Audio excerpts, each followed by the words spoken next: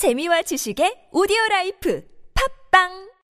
Well, as we know, tens of thousands of protesters held a massive rally against governmental policy.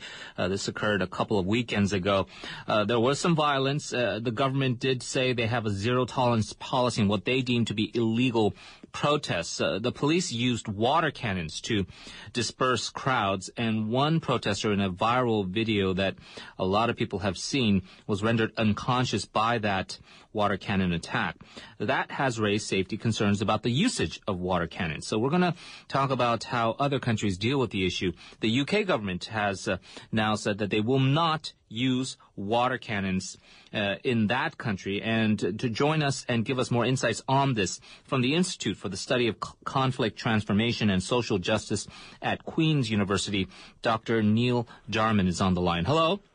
Good morning. How are you? I'm doing great. Thank you so much for joining us. The UK government has recently said the use of water cannons on streets in England and Wales will no longer be a part of their policy. What led the government to announce this? I understand this was already in the books, right? No, there was arguments being made after the riots in London in 2011 that water cannon would be a useful addition to the police equipment.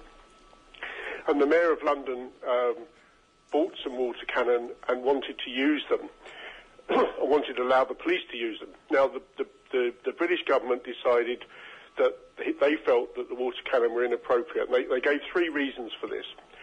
One was that although the water cannon were a less lethal option, they could still be dangerous. They still had a risk of serious injury, and they cited a case in Germany where a protester had been hit by a water cannon and lost his eyesight.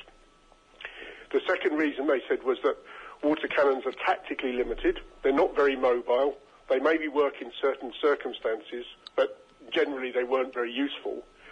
And the third option was that they raised the issue of how using a water cannon would impact on people's perceptions of the police, and whether it would impact on the British principle of policing with consent. And I think in this context, the British police have a relatively limited use of weaponry. They don't have a water cannon up to date. They don't use tear gas. They don't have plastic bullets. And so there's a whole range of options where the British government have said, the police should be, these are not appropriate weapons for the British police to use in riot situations or public order situations. Has there been any counter-arguments? Are there any people who resist this kind of a change, where they do feel that, unfortunately, we do still need to use water cannons in the case of an unruly crowd? Are there detractors? There are some of the police officers. I think it's split the police officers. Some have said that they would like it as an option, and others have said they would, even if it was offered, they would never use it. Now, there is one part of the UK where they do use water cannon, which is in Northern Ireland, and that they have 6 water cannon, and they've used them fairly frequently over a number of years. But there's a different context in Northern Ireland from the other parts of the UK. And here, where they bought and have used water cannons, they were seen as a scaling down of the use of force that was being used, where the police had been using plastic bullets previously. And water cannon there are used in very set-piece situations. They know where the trouble is going to be in certain areas. Sorry, that's my fire alarm testing in the background. They know where the water cannons, the crowd is, the disorder is going to be in certain areas, and the water cannon is maybe used there not to disperse the crowd, but maybe just to keep them away from being close to the police. Right. And I've seen them deployed there in many occasions, and as far as I'm aware, there have not been any serious injuries to people. They really may be used to deter people from getting too close to the police. In your view, what would be a more effective way or more effective methods to try and control crowds, whether it is dispersal or whether it is, as you say, to control the crowd so much so they don't get too close?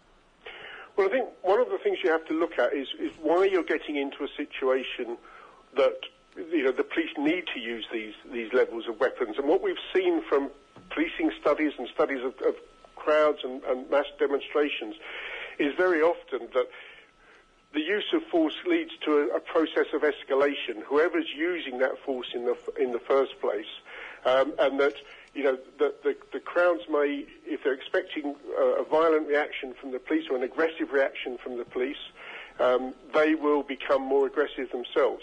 You spoke in your introduction about the government's unwillingness to tolerate illegal demonstrations in Korea. Now, work I do across the European Union on the policing of demonstrations, the principles that the European Union, the European Court of Human Rights has established, that as long as a demonstration remains peaceful, it should be allowed to take place, even if it is illegal or has broken some of the laws. It's better to worry about protecting public order or risk of disorder than it is to worry about the illegality of demonstrations. So you need to work back more towards thinking about how you approach demonstrations in the first place. And if the demonstrations are going to be peaceful, even if they're disorderly, even if they cause a bit of disruption, as long as they're not violent and aggressive, then you should allow them to take place. And sometimes you find the situation that a peaceful demonstration may be illegal and the police decide it's got to be dispersed or it's got to be constrained in some way, which then will lead to an escalation of the problem. Here in Korea, as you probably are aware, there's been some controversy. There was a massive rally. There was an elderly gentleman who was hit with a water cannon. His head hit the concrete on the ground. He was rendered unconscious. A lot of people now, especially from the opposition, calling for a banning of the use of water cannons. It's become a politically charged issue because a lot of these protesters, according to the government's point of view, is that, well, they're rabble-rousers. These are professional protesters. They're kind of there. They make their living just causing disorder, and they're apt to be violent, and we have no other way to control them. And if they're all smeared with this leftist sort of, I suppose, in their view, taint, it kind of becomes a very politically polarizing issue to even suggest otherwise. Yes, I can imagine that. Well, coming back again to the situation in Northern Ireland where the water cannons are used, what happens in situations where police use force and there is an injury, it gets referred to an independent body to investigate whether the police response or the police behaviour was appropriate. Now, I don't know if that's the situation in Korea, but certainly having an exterior body looking at the cause of the injury, whether the policing approach was appropriate, whether it was proportionate, whether it complied with human rights framework. All of that is part of the approach taken in Northern Ireland to ensure that if water cannon is used, it's used in a legitimate and legal way. I think one of the concerns you have is that the impact of a water cannon can depend very much on the pressure that's set.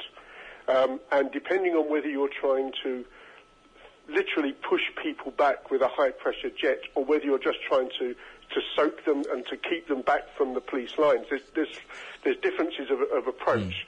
So in some senses, having an external body investigate and look at the options may be one of the ways forward. Right. We are going to have to leave it there. Dr. Jarman, thank you very much for your time and your expertise. You're welcome. Dr. Neil Jarman from Queen's College. Let's turn now to Seoul City News.